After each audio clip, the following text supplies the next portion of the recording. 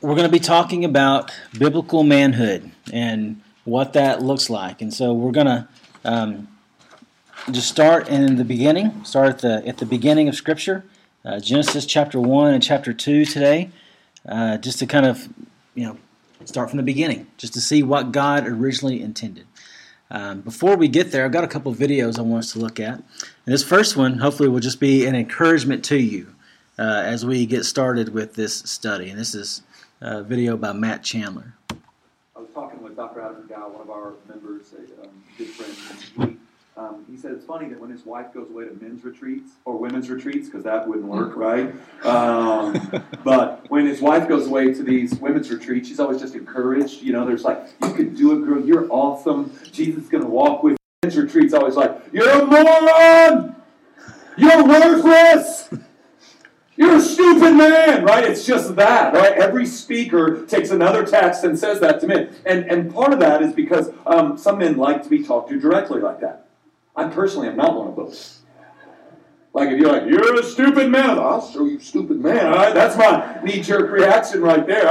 You can talk straight, but don't yell at me. And so in the end, brothers, for all of the sacrificial love, for all of the setting the spiritual climate of your home, for all of the provision, for all of the come and die, look right at me. You can do this. God will not call you to what He will not empower you to do. You can do this. And if you're like, you don't know me, you don't know the devastation, and I'm on like my 7th marriage, then with this one, you can do this.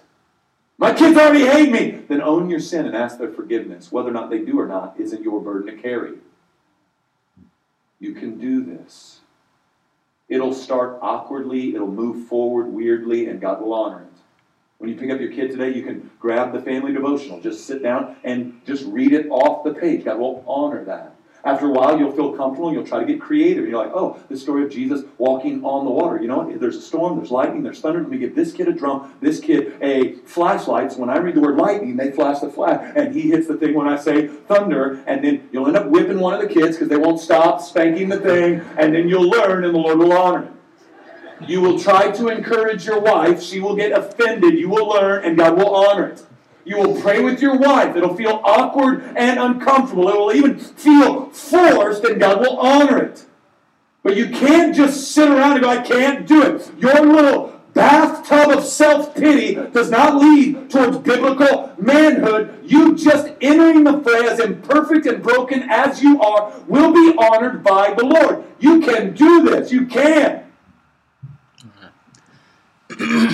So hopefully that's an encouragement to you, because there may be things we talk about over the next 12 weeks that you think, man, I've already messed up. I've already been there. I've already gone the opposite direction. I have not been a perfect husband. I've not been a perfect father. And probably everybody in this room could amen that in your own life. But the truth is that God has a purpose in all that, and He wants to draw out of us the good out of those situations. And we can still be men that honor God in everything that we say and do from this point forward. And so our next video, what I want us to see is we're going to be talking about biblical manhood. But in our culture, we're surrounded by a very non-biblical understanding of what a man is and what masculinity is. There's a lot of confusion. And so to demonstrate that, this video is a little bit longer. It's about 7 minutes. But this is a popular YouTube channel called Soul Pancake. Don't ask me why. But anyway, they've got a group of men together, and they're just asking them, what is masculinity? What does it mean to be a man? These are all men just plucked from the world, and you get an idea of their viewpoint on what it means to be a man. You'll have to excuse that. Remember, these are men not from the church, so there is one word in here that you probably have not typically heard in church, but hopefully it's said so fast you won't even catch it. But just listen closely and see what these guys have to say about what they believe masculinity is.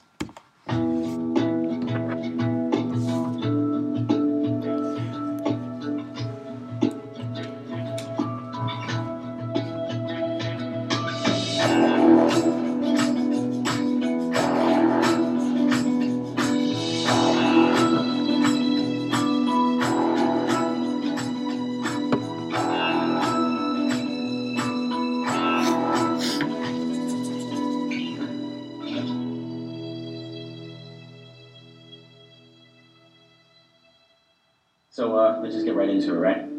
I grew up in New York, I grew up in Queens, and the first thing that comes to mind is my neighborhood. To me, that's the thing that defined what being masculine or being a man was. You know, there was a lot of guys who didn't give about anything, and how tough you were, and stuff like that, which was difficult for me, I think, because I was always kind of on the sensitive side as a kid, and never felt really comfortable with that because it seemed like that wasn't masculine. So for you guys, how do you define that for yourselves? So I grew up a military brat. I lived all over the world. Yeah, you have, masculinity around the military bases. Sure. But at the same time, there wasn't a feeling of you're not a man. You know, I don't think I've ever been told to man up. I've been told to suck it up. Sure. You know, but never the words man up. Never had to think of what it means to be a man. You are who you are. I find it really a hairy topic. I went to an all-boys high school where everybody played sport and kids fought, and I found that environment quite threatening at times. I guess my definition of masculinity came through that. There's definitely something about strength in the traditional definition, and silence maybe in there a little bit in terms of emotional silence, emotional withholding. My idea of masculinity wasn't necessarily like violence or aggression or neighborhood. It was definitely your place in the family structure. My parents met in med school in Armenia, but when he moved here, my mom stopped working once they had kids. She was the caretaker, and those roles were incredibly defined. Coming out of the closet challenged so many of those roles. It was like Jekyll and Hyde. It was like, I know everything I've learned of how I'm supposed to be, and then there's the person I actually am. Mainly raised by my mother, so I was always looking for the masculinity. I went to an all-boys school. And then I joined the Marines, and I think maybe I was looking for more of that masculinity or an identity. Now I'm a father. Now I can care less. I feel more masculine than I've ever been, just because now I know what this role is and who I'm supposed to be. It's not this weird, like, am I supposed to like sports and, chop wood or something? Like, what is it? Now it's like, I know my role is to take care of my daughter. That to me is most identifying about masculinity. I think one of the downfalls of society, I thought about this for a while, is that there's no sort of rite of passage in our world today about this is the moment you become a man. There's no moment where society says, okay, great, now you've done that, your childhood is over, now you're a man. And I think as a result, there's so many people, so many guys, they're never going to give them permission to be a man and say like, okay, great, I'm a man now and I need to behave in that way or own up to these responsibilities. And they're left in this sort of perpetual, man-child, grown-up boy kind of life. We were talking earlier about this social scientist named Brené Brown, right? And when she talks about shame, she talks to this audience of 500 people. She goes, let's talk about men, what makes men feel shame. And she says, if you want, we can all say it together. What is the one thing a man is not allowed to feel? And about 300 of the 500 people at once all say, weak. A man is not allowed to feel weak in our society, and that it often is the source of a tremendous amount of shame. I feel like as a guy, you can't really show fear because you're judged as a male, so you have to be kind of strong. I think men can't express sadness because it's emasculating. If they show that they can be sad, then they're less of a man. Nobody wants to be less of a man. I'm going through a divorce right now, and geez, God, we tried everything, and then we ended up wanting different things. But this is the first time in my life where I was like, I couldn't figure this one out. I mean, I wish there was a way to fix it because I love this woman, with my whole heart. And, we'd lay in bed and we'd cry together and we'd just talk about it all the time. But this is the first time in life where I was just like, I can't fix this. I can't think my way out of this. And I didn't realize how much shame came with just failing. This felt like a big failure as a man in this country and in a way where I couldn't. And, everybody knows half people get divorced. Totally. But it felt so monumental to me. And divorce is such a common thing, too. You're not allowed to really grieve it. And in the way that you feel like you can, especially as a man, you're just supposed to move on. Right. But it is a death in a way that I had never felt before. When I lost my job during the recession, that was one of the most real, shameful feelings as a man. Now that I feel like I'm really a man, not just a boy anymore. And I remember the whole world fell underneath me, and I didn't know who I was or what I was supposed to do, and I didn't actually call my wife. I was just so ashamed that that I lost my judge, and it took a while to kind of bring up the courage. And when I told her, we had this really long discussion, and I realized that I don't need to worry about those things, that she's my partner. Dealing with fear, shame, and grief is something that I think I handle kind of internally. I don't like to make those things external, and I think that is kind of symptomatic of our society in the way that we created gender roles. I think that, everyone has a range of emotions as a human being, and I think that you should be able to display them at the appropriate time and not feel like you have to guard yourself and, put on a front. I think, the evolution aspect of your personality is something that's really hard to become comfortable with, and the idea that, you're constantly in this process of becoming a newer version and a better version of yourself. Yeah, that's key, I think, too. I used to feel a lot of shame about a lot of the ways that I did shit because it didn't seem manly. But as I've gotten older, I'm starting to realize that it's a self-defined thing. It's like, well, that's who I am. That's the man that I am. And being comfortable with defining it for myself has not always been an easy process, but it's definitely one that I feel like I'm coming to. You know what I mean?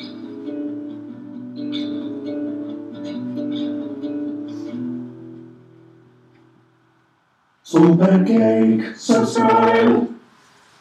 So if you want to subscribe, that's how you subscribe right there. So, in that video, we see a lot of different thoughts kind of come out. So one of the guys said, "You are who you are." And so, that kind of brings with it this idea that whoever you are is somebody that you can't change or you can't branch out of or grow out of. And a lot of times we kind of see people say those same things. They were raised a certain way, so that's just who they are, and that's how they'll always be. They think that they're stuck in a rut and that they can't change. They talked about how men are supposed to be kind of demonstrate strength, and they said that it's shameful in a lot of ways in our culture for a man to show fear or show sadness. Have you ever kind of felt that idea coming at you from culture? Yeah.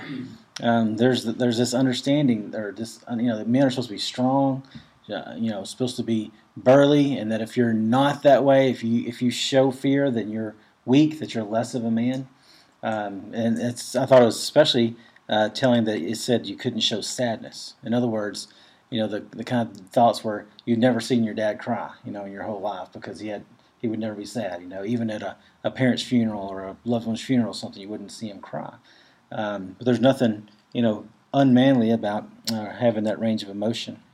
And then one of the last guys said that he's realized as he's gotten older that he has to define for himself what it means to be a man. And I really think that kind of gets at the heart of what our culture says. You define for yourself what it means to be a man. And so what makes you a man might be different than what makes me a man, but that's okay because you have to define it for yourself. And that comes out of our relativistic ideas of what truth is. The culture says that there is no such thing as objective truth, that you define for yourself what's true and I define for myself what's true. There can be two different truths and they can be equally valid. The problem is that doesn't mesh. In reality, you can't live that out. And it doesn't mesh with the Scriptures. And so what we want to look at is the text and allow it to define manhood for us. And so this is going to be a two-part study today, and we'll do the first part today and then tackle the next part next week. So let's look at Genesis chapter 1, starting in verse 26. And this picks up right before God creates Adam and Eve, creates the man and the woman. And then we'll jump into chapter 2, okay? So Genesis 1, 26 through 30. Now, I'm starting to teach out of the Christian Standard Bible, the one that Brother David has moved to, and so I'm going to try to stick along with what he's teaching out of, so it will be consistent. And so Genesis 1, 26 through 30, starting in verse 26, says, "Then God said, 'Let us make man in our image, according to our likeness. They will rule the fish of the sea, the birds of the sky, the livestock, the whole earth, and the creatures that crawl on the earth.' So God created man in his own image. He created him in the image of God. He created them male and female. God blessed them, and God said to them, 'Be fruitful and multiply, fill the earth and subdue it. Rule the fish of the sea, the birds of the sky, and every creature that crawls on the earth. God also said, Look, I have given you every seed-bearing plant on the surface of the entire earth, and every tree whose fruit contains seed. This will be food for you. For all the wildlife of the earth, for every bird of the sky, and for every creature that crawls on the earth, everything having the breath of life in it, I have given every green plant for food. And it was so. And then jumping over to chapter 2, starting at verse 4. This is the more detailed account of the same story. It says, These are the records of the heavens and the earth concerning their creation. At the time that the Lord God made the earth and the heavens, no shrub of the field had yet grown on the land, and no plant of the field had yet sprouted, for the Lord God had not made it rain on the land, and there was no man to work the ground. But mist would come up from the earth and water all the ground. Then the Lord God formed the man out of the dust from the ground, and breathed the breath of life into his nostrils, and the man became a living being. The Lord God planted a garden in Eden, in the east, and there he placed the man he had formed. The Lord God caused to grow out of the ground every tree pleasing in appearance and good for food, including the tree of life in the middle of the garden, as well as the tree of the knowledge of good and evil. A river went out from Eden to water the garden. From there it divided and became the source of 4 rivers. The name of the first is Pishon, which flows through the entire land of Havilah, where there is gold. Gold from that land is pure. Bdellium and onyx are also there. The name of the second river is Gihon, which flows through the entire land of Cush. The name of the third river is Tigris, which runs east of Assyria. And the fourth river is the Euphrates. The Lord God took the man and placed him in the Garden of Eden to work it and watch over it. And the Lord God commanded the man, You are free to eat from any tree of the garden, but you must not eat from the tree of the knowledge of good and evil.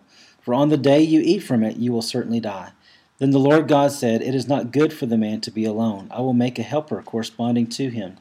The Lord God formed out of the ground every wild animal and every bird of the sky, and brought each to the man to see what he would call it. And whatever the man called a living creature, that was its name. The man gave names to all the livestock, to the birds of the sky, and to every wild animal. But for the man no helper was found corresponding to him.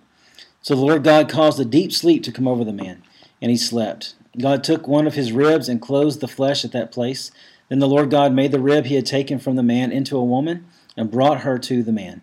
And the man said, This one at last is bone of my bone and flesh of my flesh. This one will be called woman, for she was taken from man. This is why a man leaves his father and mother and bonds with his wife, and they become one flesh. Both the man and his wife were naked, and yet felt no shame. All right, so we're going to kind of take these two passages and put together a picture of what man was like before sin came into the picture in chapter 3. And so the first question is that we want to look at is who is Adam? Okay, and not just looking at him as a personality, but looking at him and how he was created. Who was he as far as how he was created? The first thing that we see is that he was uniquely physical. Okay, now that doesn't mean that Adam was any different than we are. Okay, Adam probably looked very much the same structurally as we do. Might have been taller, might have been shorter, might have been different color skin. Who knows? But Adam is uniquely physical in how he was created. How did God create the rest of the world, or the rest of all the plants and animals? He spoke it into existence. He said, let there be birds in the sky and fish in the sea and animals on the land and all that kind of stuff. He spoke them into existence. But then with Adam, he got down and got dirty. I like to say he got down and played in the mud and created a man. And so he got down there, he got his hands dirty, so to speak, and he formed Adam from the dust of the ground. And then, rather than just speaking him into life, it says that he breathed into Adam's nostrils the nephesh of life, which nephesh has links to the Spirit of God. So it's almost like he breathed his breath. God breathed his own breath into his own nephesh, his own spirit, into the man to give him a soul and to give him life that was more than just physical life. All the animals had physical life that can be here one moment and be taken away the next. But the man has an eternal being about him. He's going to live for eternity in one place or another. He's either going to live with God in eternity or he's going to live separated from God in eternity. And that stems from him having that breath of God breathed into him. And so he's uniquely physical, but this breathing the breath into him makes him uniquely spiritual. We have a spirit about us as human beings. This isn't even necessarily something that's just masculine. As human beings, we have a spirit in us that makes us unique from all other animals. Now, you talk to the right person out in the culture, and they'll tell you that that's not true, that an animal has a soul, and it's the same kind of soul that we have. And while an animal may have a personality about them, I've seen some animals at the zoo that have pretty wacky personalities. I've had dogs that have some crazy personalities. The only kind of cats that I like are the cats that act like dogs. We know we've had some of those in my life who will like follow you and take a walk with you in the woods and stuff like that. But that's talking about personality. But when you talk about eternal soul or eternal spirit, only humans have that. So we're uniquely spiritual. And next, we are God's image bearer. Verse 27 of chapter 1, God says, "Let us make man in our own image." Verse 26, "Let us make man in our image according to our likeness." And so, verse 27, God created man in his own image. He created him in the image of God. He created them male and female. And so, men and women are created in the image of God. That means we are the image bearers of God, of who He is. Now, it doesn't mean that we're mirror copies of God or that we're exact copies of God. Far from that, right? But we are images of God. And it's just like you have pictures on your phone, you have pictures on your wall at home or on your desk at work. Those are images of a real thing. Now, you can't get out there and shake hands with a picture that's on your phone, even if you see a hand on your phone, because it's just an image of it.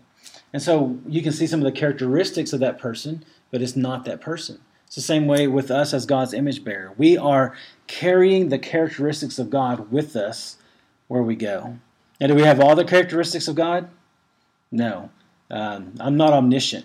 Okay, my wife tells me that all the time. She helps me remember that, right? I am not. I don't have the patience of God. You can ask my kids that. I don't have the wisdom of God. All of you guys in here could probably attest to that. We don't have all the same characteristics of God, but He's putting the capacity in us to reason and to love and to care for. He's given us the capacity to choose or reject Him. I mean, He's given us these capacities of choice and of wisdom and of reasoning and understanding. He's given us a lot of His characteristics that we carry into the world and that we have to show in a redemptive quality to the world. Some of the images that God has put in our life can be abused. Some of the image that we bear can be abused if we don't care for it in the right way. And so this is who Adam is, as described. He's uniquely physical. He was created unique from all the other creation. He's uniquely spiritual in that he has the breath of God in him. And he is the only creation that is the image bearer of God. So the next thing is, where is Adam? Okay, so this has gotten a lot of back and forth discussion in the last 10, 15, 20 years about where Adam truly belonged. Have any of you guys ever read the book Wild at Heart? Y'all read that? Big theme of Wild at Heart is that a man belongs in the wilderness. That he finds his true soul when he's out in the wilderness, when he's in a rough environment, when he's in a risky environment. That's where a man finds his true qualities about him. But I don't necessarily believe that that's true. I believe that the wilderness can teach us a lot. And one of the reasonings behind that is that every time God wanted to teach one of the men in the Bible something, He usually took him out to the wilderness. He took Moses out to the wilderness. He took Abraham out to the wilderness with Isaac. He takes men out to the wilderness to teach them something. But before sin came along and messed things up, God built man out in the wilderness. And then where did He put him? He put him in a garden. It says that God formed Adam and then placed him in the garden. Verse 8, the Lord God planted a garden in Eden in the east, and there He placed the man He had formed. And so He put him in a garden. So does that mean we all need to be gardeners? I sure hope not, because I'm not very good at gardening. I have plants just die randomly. Like I've got along the front of my garage, I've got like 6 or 7 azaleas right there. I water them all equally, all summer long. Some of them are nice and green now, and then just like 2 random ones here and one over here just decide to die. I'm less like, what else do I have to do? I fertilize them all the same. I water them all the same. I just need to have Willis and Robin come over and take care of my flowers for me, because then that way maybe they won't die. But it's not about being in a garden specifically, but it's just the fact that God took Adam and he put him in an environment where he had a purpose, where he had a place for him to work, a place for him to serve, a place for him to carry out the reason for which he was designed. And he was placed in the garden to care for it, to watch over it. Verse 15 says that he placed him in the garden to work it and to watch over it. And so that's where Adam is. But he's also in another place, which is less of a physical place and more of a relationship place. He's in a covenant relationship. Did y'all notice the covenant in there as we read through that scripture? God said in verse 16, the Lord God commanded the man, "You are free to eat from any tree of the garden, but you must not eat from the tree of the knowledge of good and evil. For on the day you eat from it, you will certainly die." So there's a covenant relationship there. God's saying, look, you have access to everything that you need, and I'm here too. Because whenever after Adam and Eve sinned, what did they hear? They heard God walking in the garden in the cool of the evening, and they knew what it was. Otherwise, they wouldn't have hid from him. They knew who it was. And that implies that they had heard that sound before. They had heard the steps of God coming down the pathway before. So there was a relationship there that they had with the Creator God. He was in a covenant relationship with them. And the covenant was this: if you obey, you have everything that you need.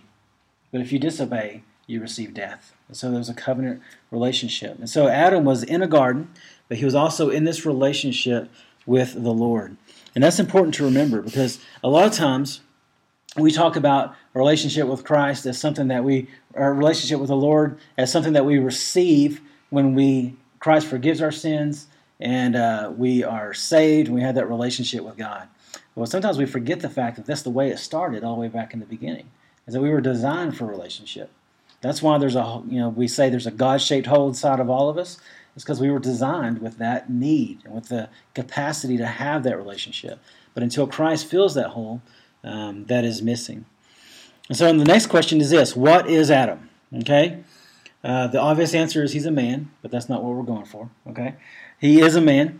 But Adam is, first of all, he is a ruler. Okay? He's told to rule over the garden. Whenever looking back at verse 1, God blesses Adam and Eve, the man and the woman, in verse 28, said to them, "Be fruitful and multiply, fill the earth and subdue it, rule the fish of the sea, the birds of the sky, and every creature that crawls on the earth." And so Adam and Eve, were designed to rule.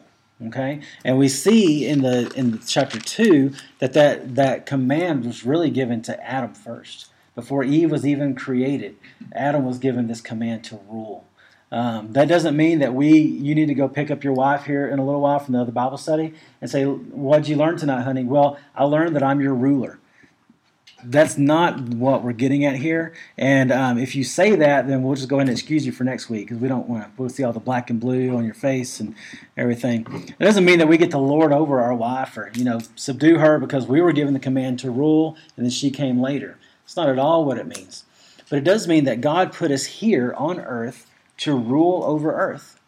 And so, one of the trendy things to say right now is we're supposed to live in harmony with the world, and man has done everything it can to destroy the world. And there's even philosophers out there who believe that the best thing for the earth to happen would be for 90% of humankind to die off so that the earth could rejuvenate itself, because we've done so much to destroy the world. When in reality, this earth was created for us. Adam and Eve were the crowning creation of God's total creation. Earth was made for us. And so we're put here to rule over it. Psalm 115 alludes to this. It says, "The heavens are the Lord's, but the earth he has given to the human race." And so the heavens are the Lord's, but earth he has given to us. And so he has put it under our control, our leadership, our stewardship, and we are supposed to rule over it.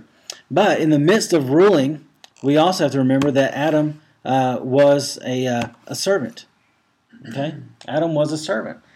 If we read Psalm 24, we see that the earth and everything in it, the world and its inhabitants, belong to the Lord, for he laid its foundation on the seas and established it on the rivers.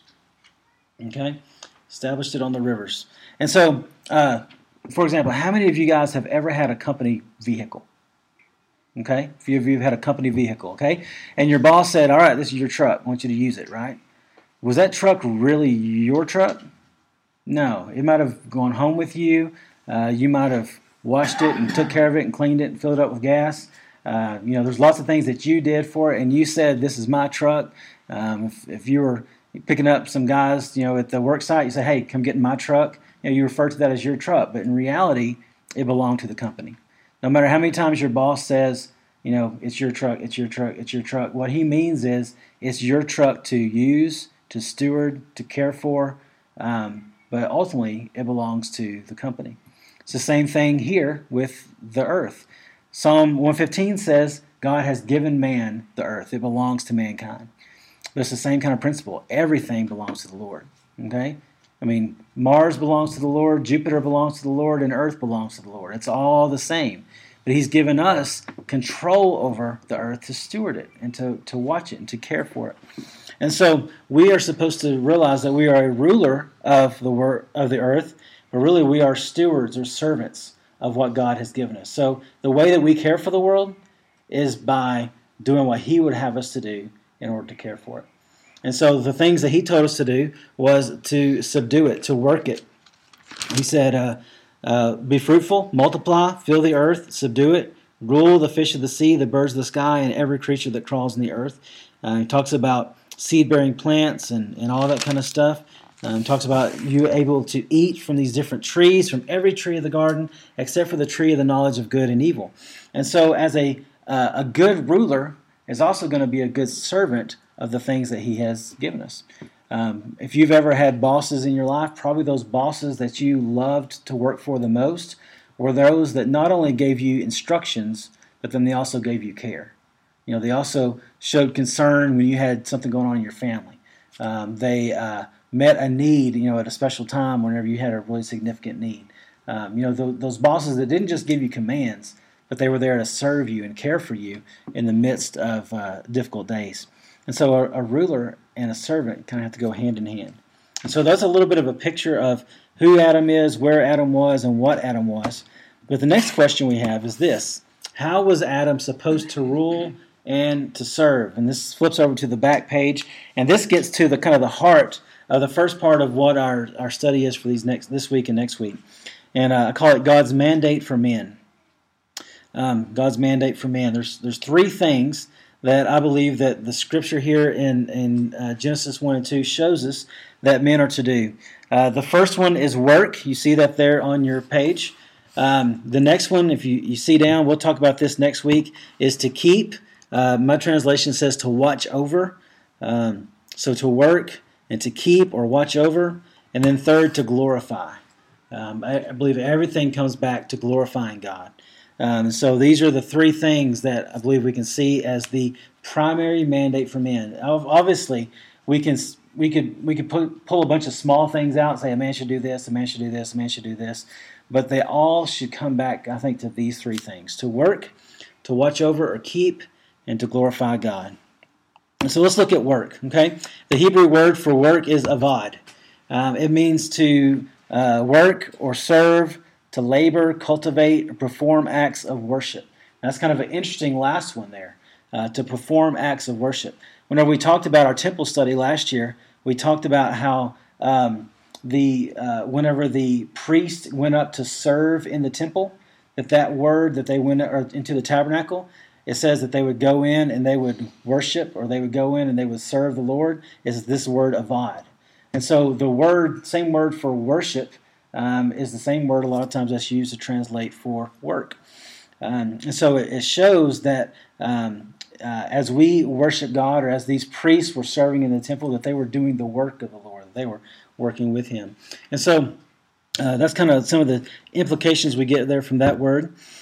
And so a faithful man is one who has devoted himself, devoted himself to working and having purpose in his work. And the first thing that he's devoted himself to is cultivating. Okay? These all kind of have to do with this garden idea, because if we're talking about work in a garden, he was put in a garden to work. We want to kind of bring in some of these agricultural ideas. What was Adam doing, and what can we see those things coming out in our life as well? The first thing is to cultivate. Anybody grow up on a farm? We got some farmers, okay? Did you ever, was it like a average size farm, big farm? What'd you have? Just it was small. Okay. Family. So got out there with your own tractor and did kind of stuff like that? Raised pigs, horses, cows. Okay, all right. Anybody ever got to ride one of those big, huge tractors? I've always wanted to drive one. You ever gotten to be one of those things? I've always wanted to drive one of those, but I'm pretty sure I'd level somebody's house. Probably wouldn't be a pretty picture. I got a friend of mine, an older gentleman who has a thousands of acre farm out in Big Spring. He's always telling me, "Yeah, come on out. I'll put you on one of my cotton pickers and let you go to town." I'm like, I don't know about that. But when it comes to cultivating, you don't just go out there and stick a seed in the ground and hope that it grows. That's probably why I can't grow anything, because I don't know. I don't do any cultivating. I know Willis has told me before that every year, whenever it's time for him to plant his garden, he goes down to Alto and gets a truckload of chicken manure, to work into the soil, because you got to cultivate. You got to get those nutrients back down into the ground, especially around here where it's so sandy and there's just not a whole lot of nutrients in the ground. There's certain places where you could literally drop a seed and it would sprout out. My grandma's front flower bed at her house in Rusk is that way, because she has lived there since my mom was a little kid, and so she's been working that same ground for years and putting stuff into it. She's literally trimmed her hydrangeas before and just left the branches on the ground, and new hydrangeas grew from the branches that just kind of got dropped on the soil. And that's how rich that soil is. But as you grow a garden, you got to cultivate it. You have to work it. You got to work into the ground. And so it's the same way with us. Whatever your garden is, because we're not all gardeners. We got engineers. We got former sheriffs in here. I'm a pastor. We got different occupations that are represented in here. That's our garden. And we've been called to cultivate and to work in that soil. And so you don't just see your occupation as a place you go to and then you leave and you invest just in your work. That whole area is your garden. And so you work in the lives of the people that are around you. You work in the lives of your boss, your superiors. You work in the lives of those that are under your authority. And so all those are areas that you cultivate. You cultivate in those outside your immediate office that you work with. You guys have grandkids or kids. Those are your areas of influence as well. Those are your little gardens too. I've got 4 gardens in my house. All my kids. Those are 4 little, or maybe 4 rows in my garden, something like that. And I have to cultivate them. And whenever you work a garden, does every single vegetable need the same type of soil and nutrients and all that kind of stuff? No. There's different things for different stuff. I don't know if this is true or not, but I've always been told that if you want to change the color of a hydrangea, you can drop some nails that'll rust next to it, and it'll make it turn from blue to pink. It's like whenever you put that iron or something into the ground, it'll make the change colors. I don't know if that's true or not. But there's different soils. If you grow azaleas, they grow really good underneath a tree in ground that's acidic. But there's certain plants you put in acidic ground, it just burn it up real quick. And so just like that, my kids all need different kind of soil and different kind of growing methods for me to raise them up. And so we have to be able to cultivate. We also have to be a builder, building whatever we need in order to grow our garden. And so we figure out where our garden is lacking or what needs to be done better, and we build in those areas in order to make things grow. And then the last thing is just growing. A good workman is always looking to expand his influence. And I remember years back, the prayer of Jabez became a real popular prayer. You could buy books and calendars and Bible covers and shirts and hats and all that kind of stuff about the prayer of Jabez. And what the prayer of Jabez, one of the things that it said in there was he prayed for God to expand his fields or expand his territory. In other words, just expand his influence. And we as men called by God to work a certain area, as we work that faithfully, we need to say, God, now I see this over here. Can I go work that? Can I continue to work what you've given me, but can I expand my influence? Can I get out there and work some more? And you just think about Adam was planted in a garden. And if he had lived faithfully in obedience to God, he would have had kids before he sinned, right? He would have eventually had kids because God's mandate was what? Be fruitful and multiply. And God wasn't just talking about apple trees. He was talking about family, children. So it would have been great if Adam had forgotten the tree of the knowledge of good and evil and began having kids and growing and multiplying that garden in his life. And as he would have done that, that would have spread out his influence. They would have taken they would have had to plant another garden. They would have had to do this or that as his family moved out. And so we grow those areas of influence if we are faithful men. Work in itself has an inherent value to men because we were made for it. And that's important. That's something that our culture doesn't understand. Well, I don't want to go that far. I don't think our culture understands that the capacity to which men were created for work. Work was something that was given to man before Eve ever came along. It's something that was, at least from what we have indicated in Scripture, is uniquely given to men. Now, Proverbs 31 talks about a woman, a faithful woman, or Proverbs 31 woman goes and buys a field, and she sells her things in the marketplace. So there's nothing inherently wrong about a woman having a job or anything like that, but men specifically were designed for work. The fact that we have to work hard and toil laboriously to produce fruit is a result of the fall. Work was supposed to be enjoyable, it's supposed to be fun. But because of the fall, work has become difficult. But there's just a value about a job well done. And I know that you guys have experienced that. When you can just get out, do something that maybe a little bit hard, a little bit challenging, and you accomplish it, you do a good job, there's just a joy, a sense of accomplishment that comes along with that. And maybe even times where you got out and you did the job really hard and it didn't turn out so good, you still got a sense of joy in just knowing that you gave it your best shot. I know I've built things before. I hate painting, but sometimes I get out there and try to paint things, and it doesn't always turn out the picture that I have in my mind. Like I made something for my parents for Christmas last year, and I had this grand idea of what it was going to look like. And whenever I got it all done, I looked at it and it was kind of like, wah, wah, wah. It was just like, it didn't quite turn out. Of course, they loved it because they're good parents. But I still had a sense of satisfaction because I gave it my best shot.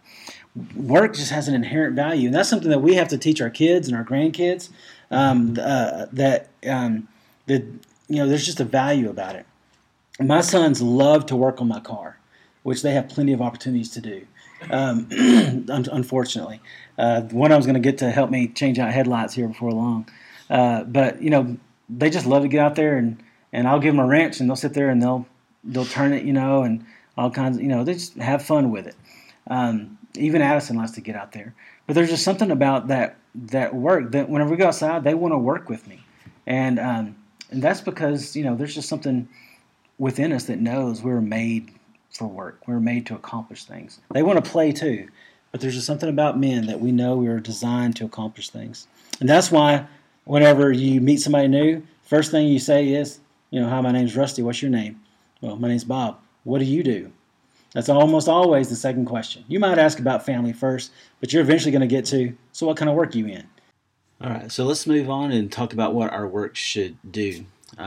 First of all, our work should glorify God. Okay, everything that we do should glorify God. I mean, it's not just our work, but everything that we do in life. But specifically, our work should glorify God. If Adam had been doing the work that he was supposed to do, then he would have been fulfilling what God had called him to do, being fruitful and multiplying and subduing the earth and ruling over it.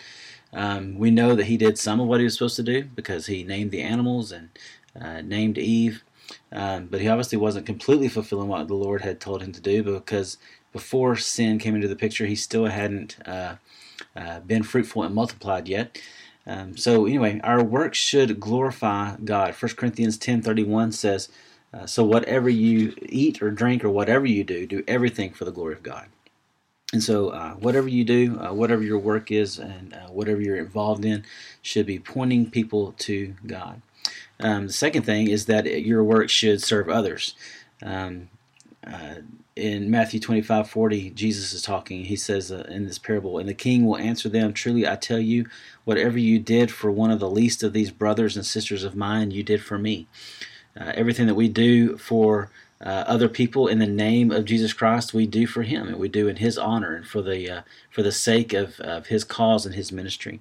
And so our work should serve others. It should never purely be a self-serving employment. Even if you're a single man, even if you don't have kids, don't have a wife to support, even if you don't have mom and dad to take care of, even if your work could be seen as solely providing for your needs and your needs alone, you should still be looking to see how you can serve others through your work.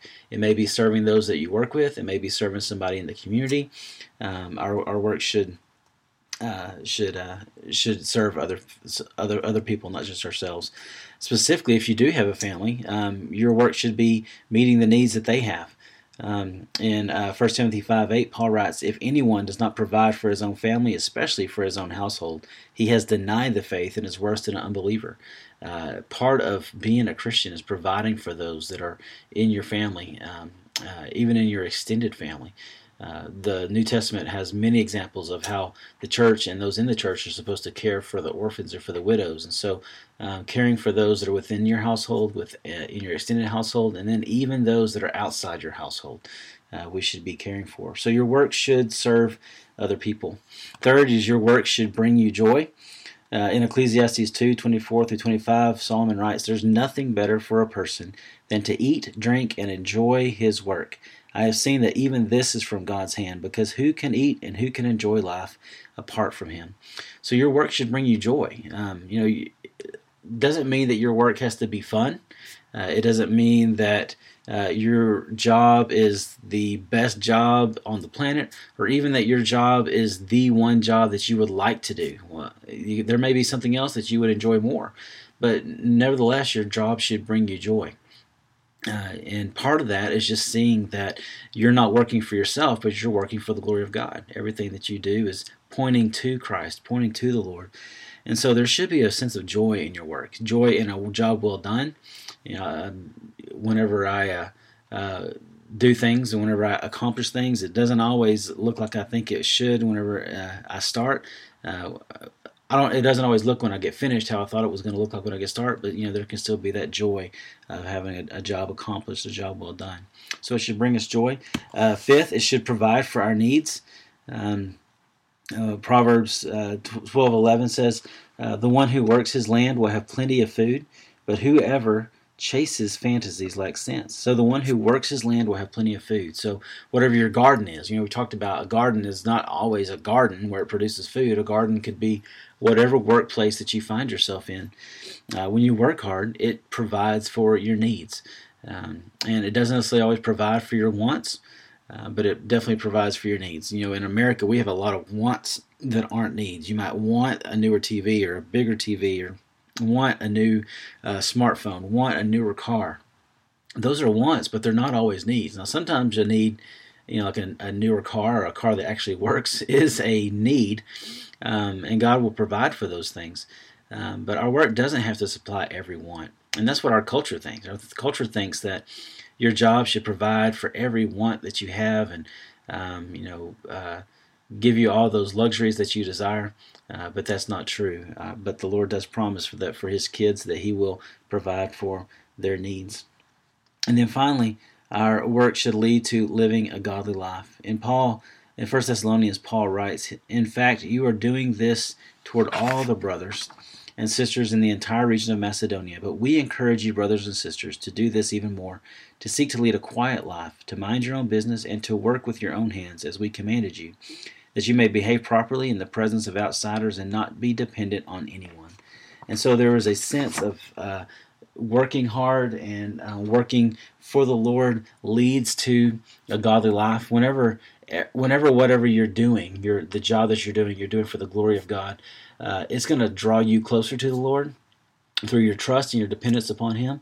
It's also going to lead to others recognizing your work and recognizing your commitment to the Lord, and hopefully it'll even lead them to live a godly life. And so it's important to realize that our work should do these things. And this doesn't mean that your job has to be the perfect job, like I said earlier. A lot of the times we think that if God would only give us this job, or if God would only give us this promotion, then everything would be great. And that's not necessarily true. There's ways to cultivate that joy in less than ideal job situations. One of those is just to fill yourself with Scripture daily, and prayer. Just realizing that that you're going into a workplace and it may not be ideal, so you want to load up on the Lord's Word and load up on spending time with Him in prayer. Something we need to do. We need to realize that we can invest in the job and the relationships that are at our work. God has put you there and to have spheres of influence for a reason. So don't see it as a burden to go in and to deal with some of those people, even though some of those people definitely could be defined as a burden, but see that as an opportunity to spread the love of Christ to those people. Think about the goodness in your job. There is goodness in every job. We mentioned earlier that your job should glorify God. So if there's a aspect of your job that is deliberately sinful, then that's something that can't glorify God, so you might want to get out of that. But in most jobs, there's not those things. There's just inherently a sinfulness about what you are doing. And so you need to think about the good things in your job. Contemplate how God has put goodness there and see how you can draw that out. And then most importantly, especially for us men, is to remind ourselves that our identity is in Christ, not our job. We as men like to get together and talk about what our jobs are and talk about how we've been successful in our jobs. But most importantly, our identity is found in Christ, not our job. So if you don't get the promotion, don't get the best job, remember, that doesn't define whether you are a success or a failure. The culture might say that does, but the Scripture says that you're a success if you love the Lord, if you follow Him, if you trust Him. And so just trust in the Lord as you work every day at your job. As a couple of examples of men who were manly examples of what it means to work hard for the Lord. We have a couple of them. I'm going to try each week to have a biblical example of what we talk about and a example from history or example from contemporary life about what it means to fulfill what we've talked about. Today we're going to look at Noah. You think about Noah. He was a man who trusted the Lord, and he was obviously a hard worker. Think about it. He worked at a boat, building a boat for 100 years. Even though he didn't know what a ship that size would do, he didn't realize why he was having to build it way up on the land when the water was somewhere else. Yet Noah faithfully trusted God. He continued to build this boat, he and his family, and he did it for 100 years. Imagine the mockery that he endured from the world around him. The trust that he had to put in God in order to continue to fulfill his call that he had been given. Yet Noah worked hard, and he glorified God in that. He served others. He served his family by providing them the safety and security that the boat would bring. Who knows if it brought him joy while he was building it, but I guarantee you, whenever God shut the door and the rain started falling, there was a sense of joy in Noah since he had obeyed God. It obviously provided for his needs, and it led to him being able to live a godly life of faith and trust in the Lord. So Noah is a good example, but a good example from history is one of my favorite guys in Christian history is George Mueller. He lived from 1805 to 1898, 92 years. He was a native German, but he spent most of his life in Bristol, England, and he pastored the same church there for over 66 years. It was kind of an odd Baptist church, but his thing that he's known the most for is his care for kids. In 1834, he founded the Scripture Knowledge Institute for Home and Abroad. It was kind of focused on missions and caring for those less fortunate. It had 5 main purposes: schools for children and adults to teach Bible knowledge, Bible distribution, missionary support, tract and book distribution, and to board, clothe, and scripturally educate destitute children who have lost both parents by death. And so all 5 of these things, the success of all 5 of these things was significant, but the thing that he's known the most for was his orphan ministry. He built 5 large orphan houses, and he cared for 10,024 orphans in his life. When he started, there were only accommodations in all of England for 3,600 orphans. And there were twice that many children in under 8 in prison at that time. You could put kids in prison. And so you just compare that. In all of England, there were 3,600 orphans in 1834. And throughout his life, he himself cared for over 10,000 orphans. This was a significant ministry in his life. It's estimated that after his work began, after 50 years after he began his work, which would at least 100,000 orphans were cared for in England alone. And so he was a significant part of that. He did all this while continuing to be a pastor. He preached 3 times a week. When he turned 70, think about this, when he turned 70, he fulfilled a lifelong dream of becoming a missionary. And so whenever he turned 70, he spent the next 17 years until he was 87 serving as a missionary. He went to 42 countries. He preached on average once a day, and he estimated he addressed 3 million people during that time. Finally, at 92, he passed away after a long life of serving the Lord. But you think about that tremendous act of service that he gave to those kids and even to people in other countries. His work was for the Lord, to glorify God, to serve others, to bring joy, to provide for his needs and for others' needs, and to lead to living a godly life. Now, what's interesting about the providing for the needs part is that George Mueller, he never took a salary in the last 68 years of his ministry. So well over half of his ministry time he spent without even receiving a salary. But he trusted God to put in people's hearts to send him what he needed. He never took out a loan, never went into debt. He never asked people for money. He trusted for God to provide for him and to provide for all 5 of his orphanages and for all of his ministry endeavors. He never asked for money. One of my favorite stories about George Mueller is one day whenever he was at one of the orphanages and they had run out of milk. They had no milk for the kids, and so they sat down to dinner that night, and the kids were wondering where their milk was for the evening, and they asked him, and he said God hadn't provided it yet, but that they were about to pray and the Lord would provide. And so they prayed before their meal, asked God to provide for them. As they finished their prayer, a knock came at the door. They went to the door, and a man was there right outside the door whose milk truck had broken down in front of the orphanage, and he wanted to give his milk to the orphans before it spoiled. And so God just provided for George in an incredible way.